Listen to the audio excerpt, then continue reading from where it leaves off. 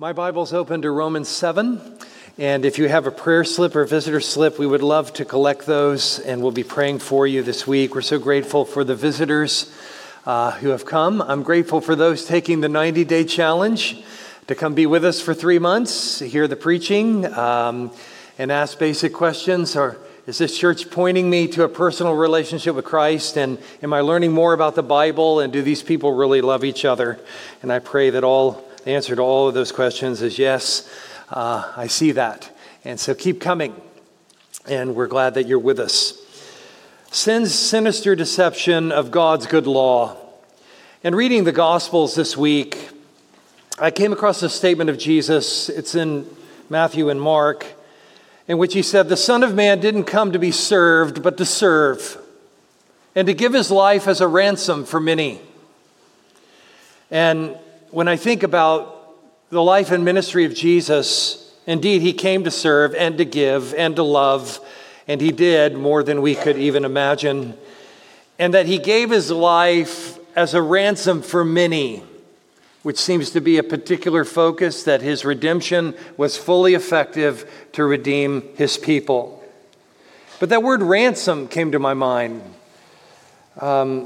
The word is a ransom or a price paid for redeeming captives, loosening them from their bonds and setting them at liberty. It applies spiritually to the ransom paid by Jesus Christ for the delivering of men and women from the bondage of sin and death. He came to pay a ransom to deliver us. Who's in bondage? Who needs to be set free? This word ransom is a rich word in understanding God's salvation. Who needs to be ransomed? The short answer is sinners, like you and like me. And so this mission statement of Jesus reminded me of the journey that we've been taking through the book of Romans, as Paul, the apostle, has presented in a systematic way why the gospel of Jesus Christ is good news to us. In Romans, we have come to see that the bondage of our sin and the only remedy that can set us free is found at the cross. In our passage this morning, the Apostle Paul shows that it is good for us to know our sin,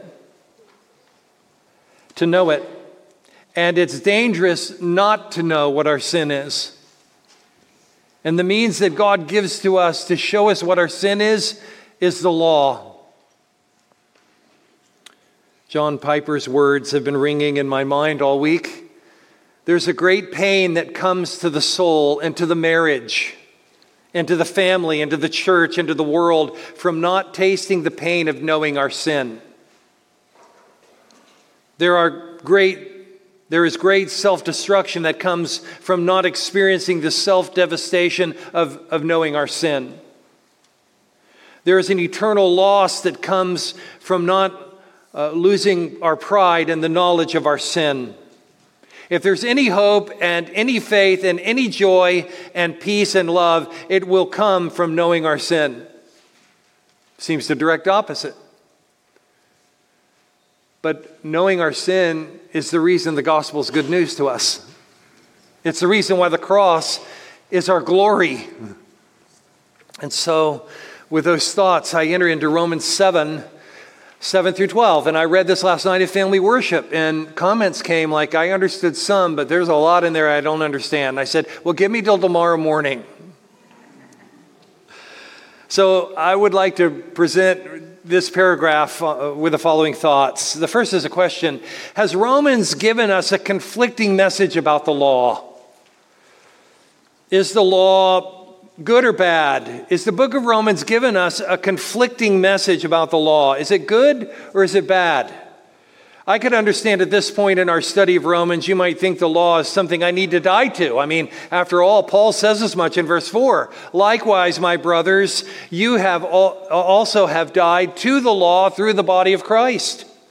In other words, we say it with trembling care that the law bars us from marrying Jesus Christ, which is an awkward image, but is the image given to us here, which is why he gives the marriage illustration in verses 2 and 3. We've died to the law to be united with another, and he is our hope in our stay. And if we were to go back through the previous chapters, maybe I would ask you to turn a page or two and just look at a few of them with me. Romans chapter 3, verse 20, by the works of the law, no flesh will be justified in his sight. That's a negative statement in the sense that it doesn't have the power to save or to deliver. Verse 21 of Romans 3, but now apart from the law, the righteousness of God has been manifested. So God's righteousness has been manifested apart from the law because we can never know that righteousness. So he's speaking of it being revealed in Christ. In Romans 3:28, we maintain that a man is justified by faith apart from the works of the law. In chapter 4, the promise of Abraham, verse 13, tells us, was not through the law, but through the righteousness of faith. In chapter 5, verse 20, as we're inching our way back to chapter 7, the law came in so that the transgression would increase. That doesn't sound good. The advent of the law, the revelation of the law, increasing sin. Romans 6:14, for sin shall not be master over you, for you're not under the law, but under grace. Talking to believers. And then in Romans 7:5, as we come full circle, for a while we were in the flesh, the sinful passions which were aroused by the law were at work in the members of our body to produce the fruit of death. And so this doesn't sound good at all. What appears to be negative or bad, what appears to be something we need to be delivered from, has a purpose, and that is to expose our hopeless condition apart from Jesus Christ. Look at verse 12 of Romans 7. We'll get there. We'll close with this. And this is a wonderful text to lead us to the Lord's table, which we will move from the word to that wonderful expression of our faith in the bread and the cup. But verse 12 says, so the law is holy, and the commandment is holy and righteous and what? Good. So no, it's not a conflicting message. The law does not save us, but that doesn't mean that's a bad thing. It means it holds the standard of God. So how can we meet the righteousness expressed in the law?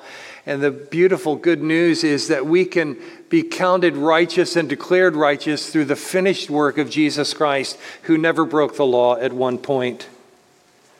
Maybe you've been thinking, all this talk about sin, this sounds like a really negative place to be. You can't go through Romans without dealing with these things. I was reminded of a seminary professor who also was a frequent guest preacher at various churches in his area. And on one particular Sunday, he was preaching on Romans, and he was expounding on the law, how we've fallen short of the law. And he was stripping away all the veil of human wickedness. And after the service, when he had gone to the back of the church, a woman approached him, and she was holding up her hand like this. And she said to the professor, when you preach today, you make me feel about this big. And he replied, that's too big. Don't you know that much self-righteousness will take you to hell? That's the shock value of what we're talking about with the gospel and faith in Jesus Christ. It's Jesus Christ plus nothing. This much self-righteousness will condemn you. The law was given to strip away all self-righteousness so that we might embrace Jesus Christ as our only righteousness, and his righteousness is imputed to us by grace through faith in him alone. Secondly, without the law, I would not know my sin. Verse 7. What shall we say then? Paul likes to ask these questions. That the law is sin? What's the answer to that without even looking? No, that's not, by no means. Yet, if it had not been for the law, I would not have known sin. My sin. For I would not have known what it is to covet if the law had not said, you shall not covet. So a couple things I would want to mention here is that And Romans has addressed this already in chapter 5, that before the Mosaic law, there was no law. Does that mean there was no sin? No, sin was alive and well on the planet, as we read about in the days of Noah and many other places. But what it's saying is that when the law was established, it revealed once and for all that standard. There was a revelation of nature in a general sense, but when the law of Moses came, God spoke in "thou shalt not" terms. And maybe you're thinking, well, maybe it would just be better to be ignorant of it all. Ignorance does not liberate our soul. To be ignorant of God's standards is a sign of being lost. To be without hope and to walk in darkness, groping for some meaning and purpose. It wouldn't be better to be ignorant of it all. Why would we ever want to send a missionary anywhere on the planet if ignorance was a good thing? So the whole purpose of Jesus Christ coming into the world is that light would shine into darkness, and darkness comprehended it not. When Peter preached at Pentecost, he said, "And now, brothers, I know that you acted in ignorance," speaking to his fellow Jews. "You acted in ignorance as also your rulers, but what God foretold by the mouth of the prophets, that his Christ would suffer. Repent, therefore, and be converted, so that your sins may be blotted out." And then we read Paul's statement in Athens that the times of ignorance are over. They've been over for 2,000 years. And that God's message to this generation and any generations to come is to repent, because he has fixed the day on which he will judge the world in righteousness by a man whom he has appointed. And who is that man? The God-man, the Lord Jesus Christ. Ignorance of God's law is not bliss. It reveals our lostness. You and I should hunger and thirst to know the Word of God. So does Paul mean to say that people without the law do not have any awareness of sin? I don't think that's what he's saying.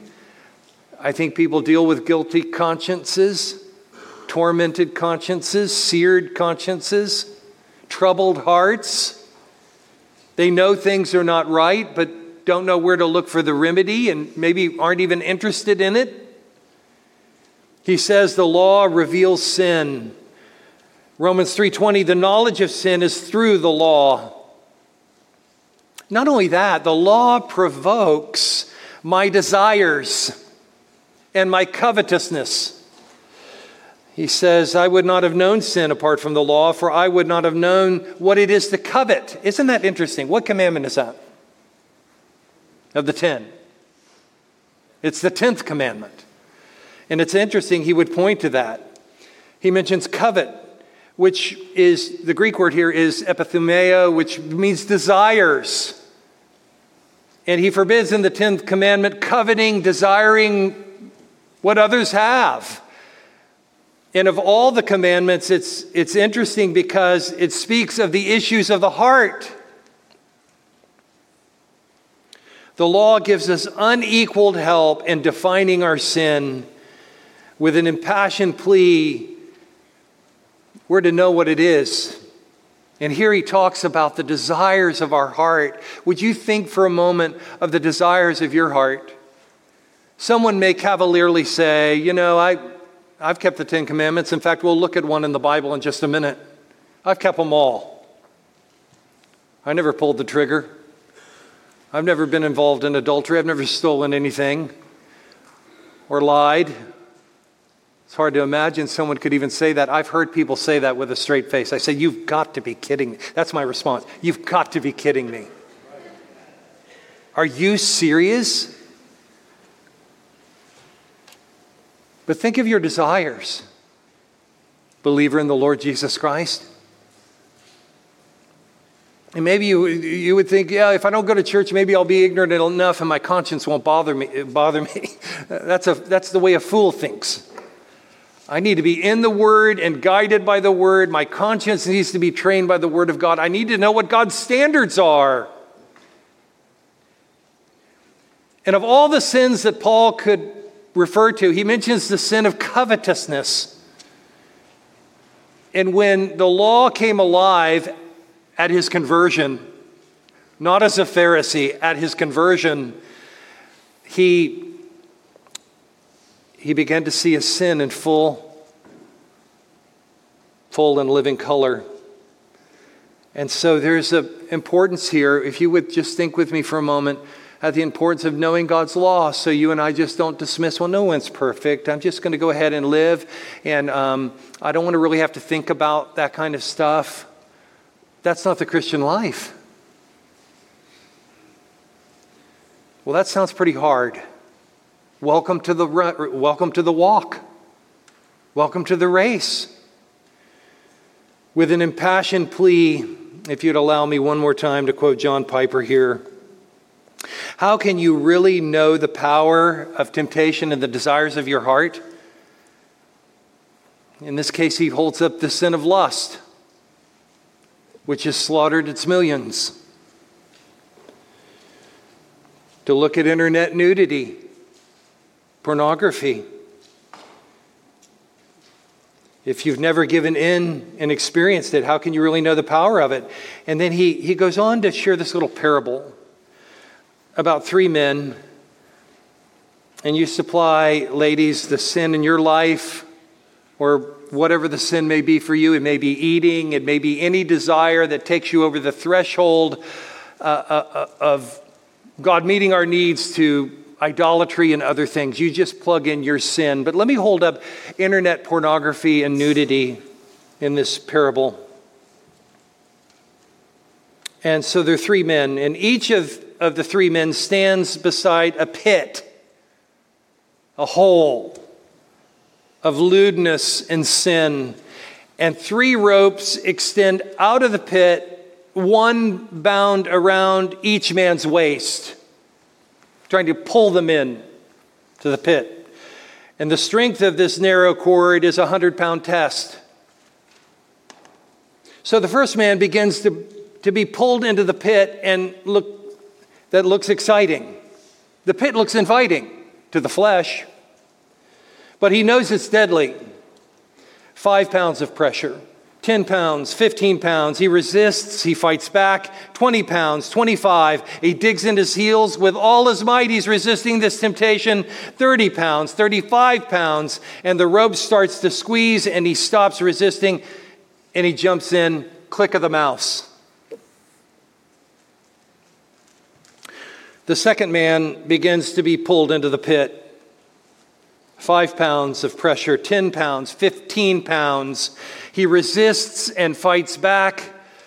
20 pounds, 25 pounds. He digs in his heels. 35, 40. And the rope starts to squeeze. He says, no, and fights back. 40 pounds, 45 pounds, 50 pounds. It's hard to breathe on the rope, and the rope tightens around his stomach, and it begins to hurt. 60 pounds, and he stops resisting, and he jumps into the pit. Click of the mouse. And the third man begins to be pulled into the pit. 5, 10, 15, 20, 25 pounds of pressure. He resists, he fights back. 30, 35, 40, and the rope starts to squeeze. He says, no. And he fights back. 50 pounds, 60. It's harder to breathe as the rope tightens around his stomach and begins to hurt. 70 pounds. And his feet start to slip toward the pit. And he cries out for help. Lord, help me. And he reaches out to grab a branch in the shape of a cross. In the distance, he sees his wife going about her business, trusting him.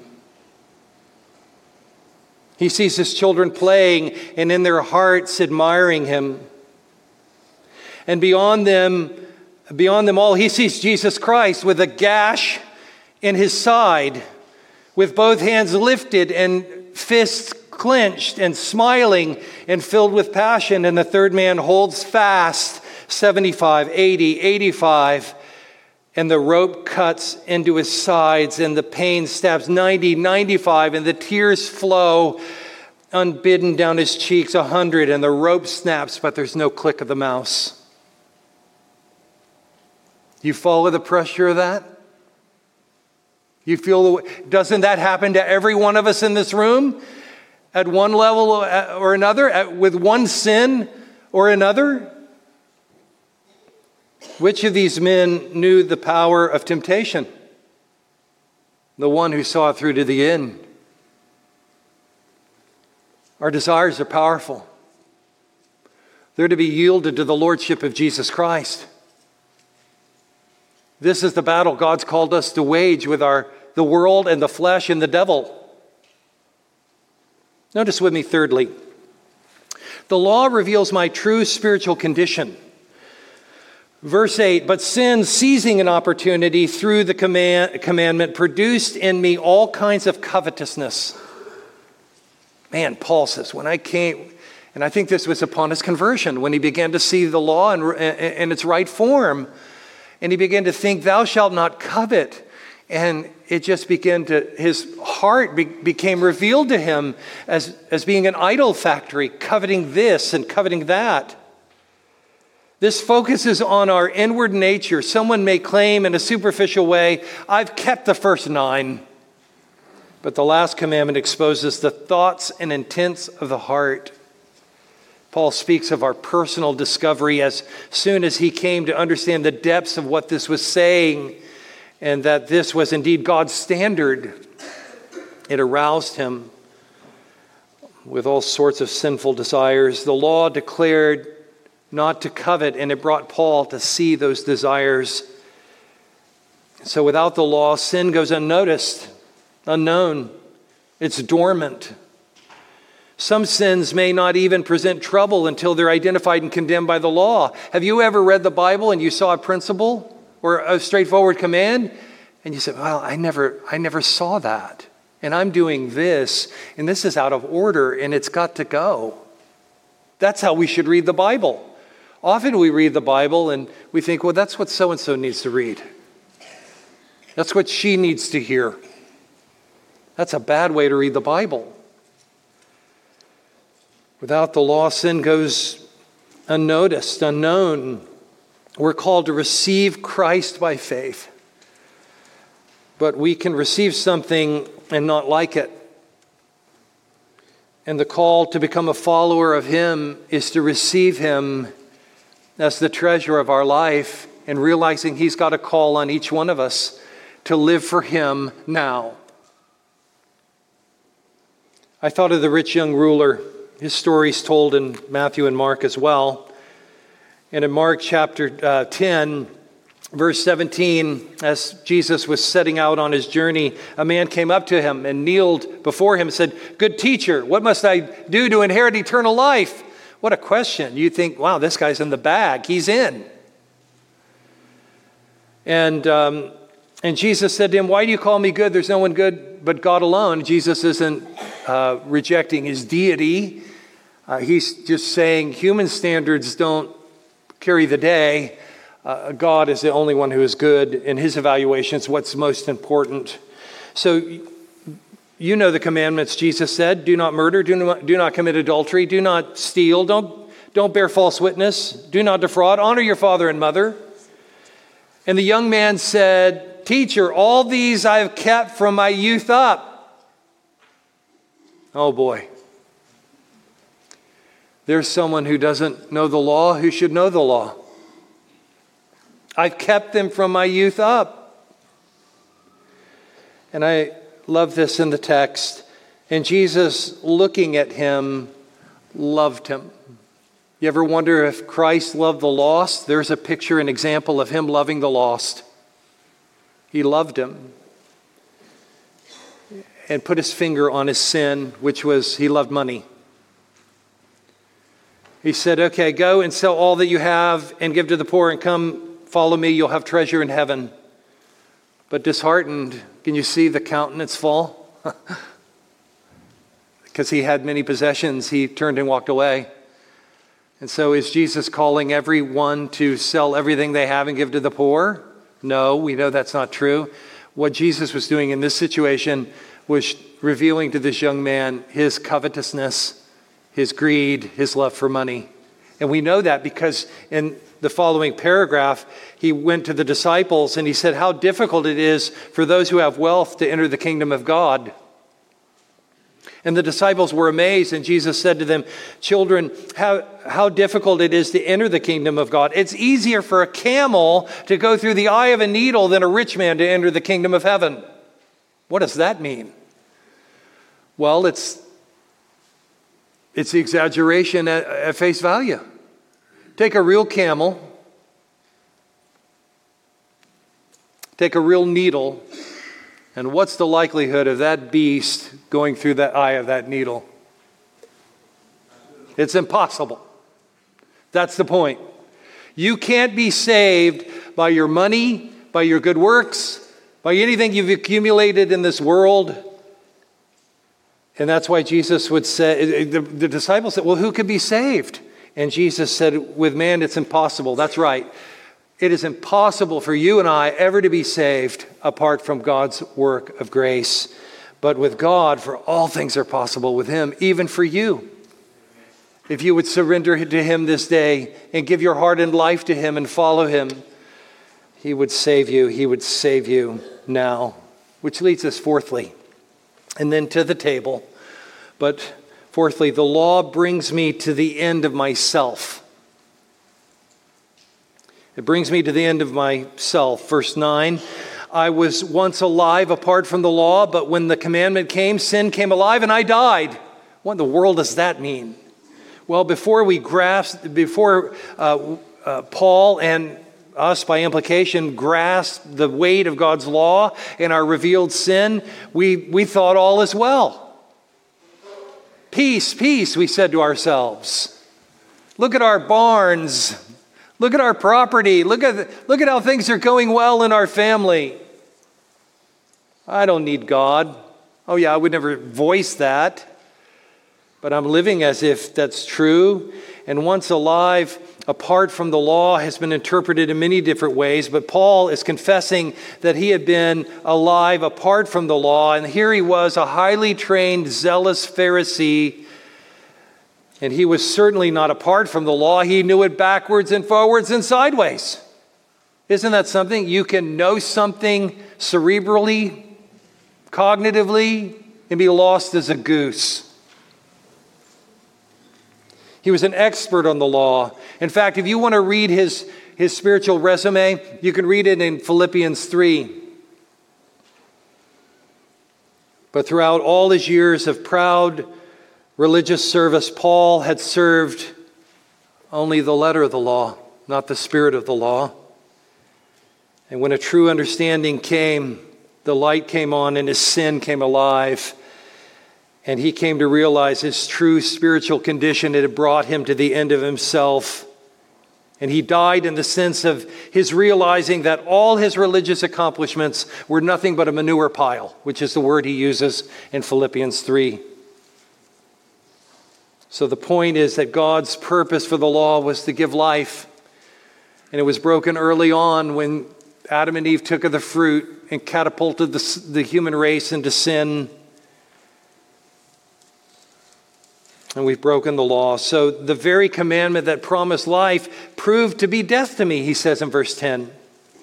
When we understand what the law demands and how we fall short of it, then we also come to understand that we have broken the law, we are sinners, we have transgressed over the line, and eternal judgment waits us.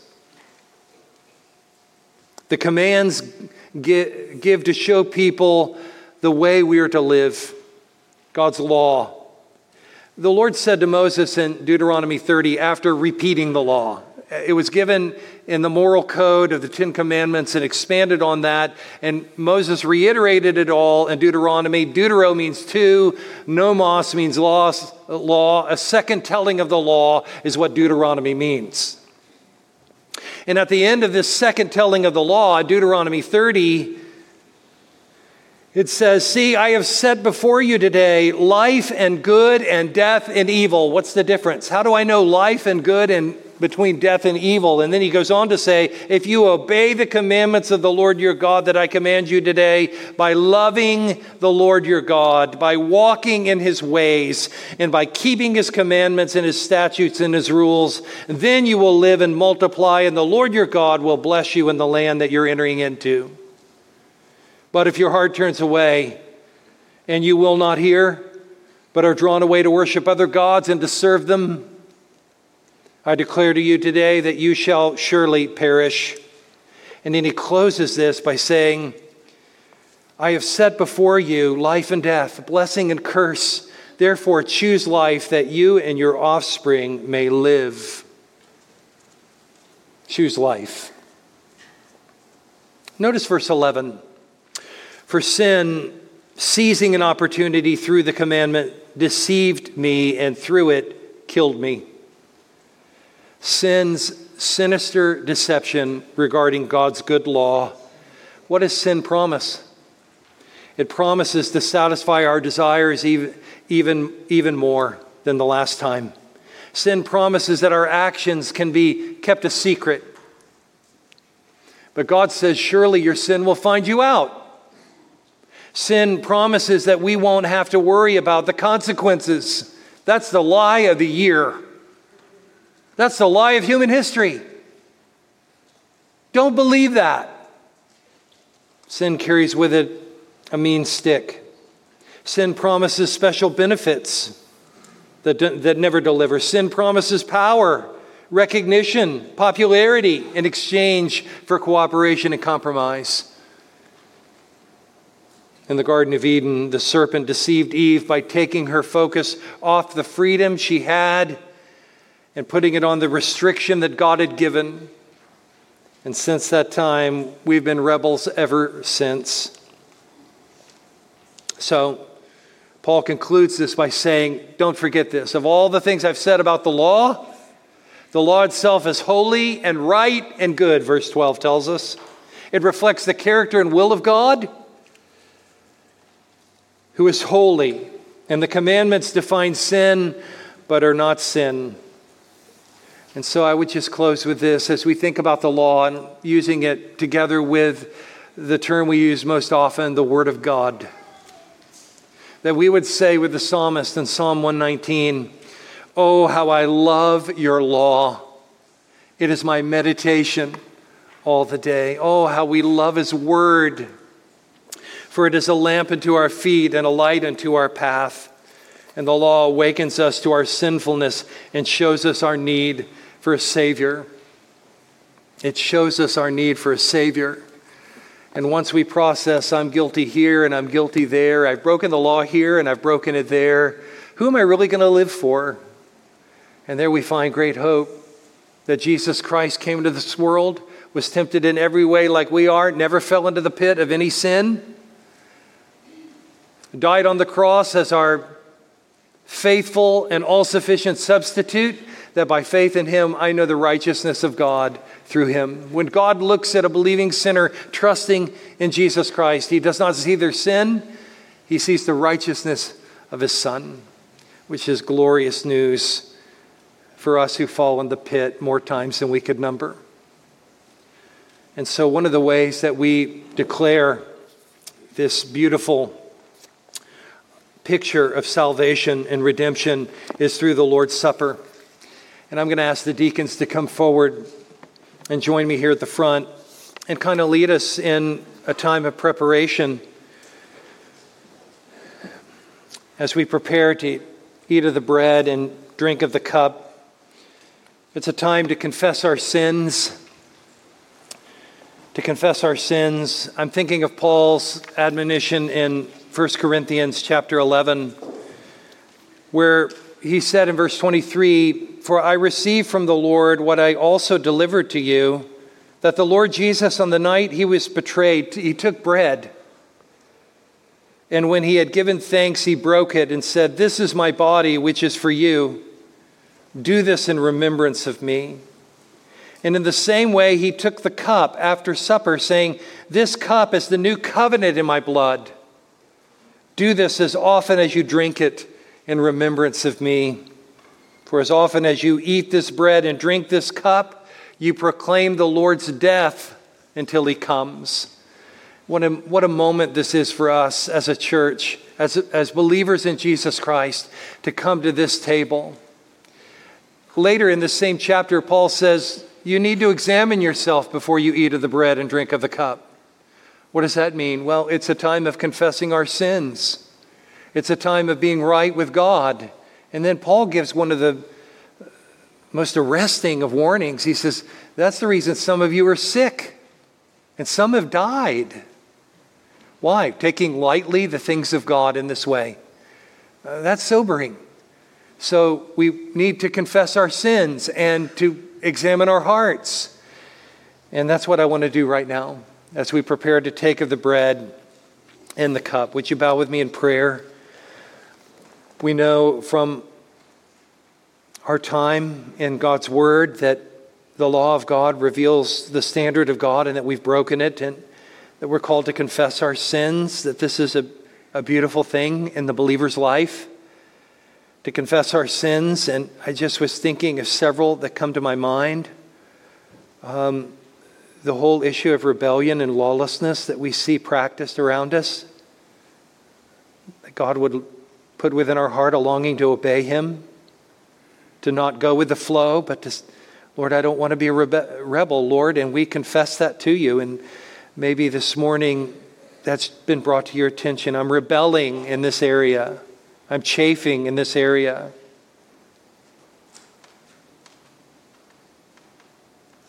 Maybe it's immorality. Maybe there are clicks of the mouse or the touchpad this week that have brought shame to your heart. It's a good thing you would feel that way. And the remedy is to run to Christ. Maybe it's alcohol. Maybe it's prescription drugs. Maybe it's illicit drugs.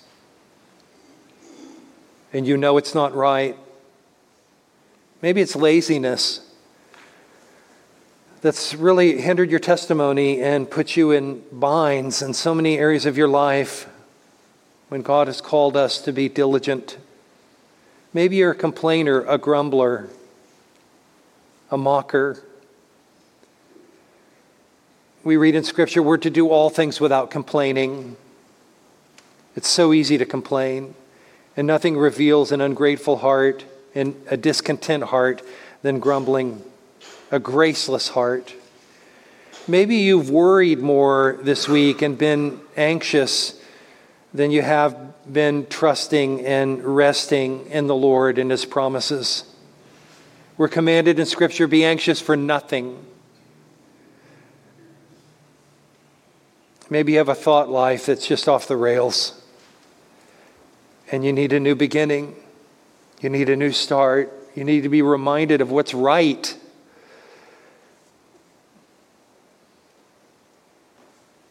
And hope that you can press on. And so we come to the table. Lord, we thank you so much for what the bread and the cup represent. Your body given over for us. Your blood shed for us, that we might be forgiven forever. And our salvation will never be determined by our performance, only upon your performance, which was perfect. Thank you for paying it all, Lord, all to you we owe. And it's in your name we pray. Amen. One final word before the deacons serve us this morning is who's invited to the table? That's a big question. And the answer to that is those who are believers in the Lord Jesus Christ and have followed Him in believer's baptism. These are basic commands, basic identification of what a true believer is in the Bible. And so if you're a believer who followed the Lord in believer's baptism, you're invited to come. And for those who haven't, we would just ask in integrity that you would allow the plate to go by. I think all of us have a longing for everyone to be included. But Jesus said, narrow is the way that leads to life, few there are who find it. Maybe this Lord's Supper would be an evangelistic pull and tug on your heart to surrender to Him and follow Him. And we pray that it would have that impact on you, because there's nothing we would want more than for you to join us at this table. One other matter I would say is when you get the cup, this morning we do it in several ways as we observe the Lord's Supper. But this morning when you get the cup, don't wait for a cue from me. I want us thinking about the Lord. And as you're led of the Holy Spirit collectively, as we're led, eat of the bread and drink of the cup as we remember him together. And there will be no cue for you to do that. And then we'll gather again for a closing, responding in faith. But for now, our focus is on Christ, and our deacons will serve us at this time.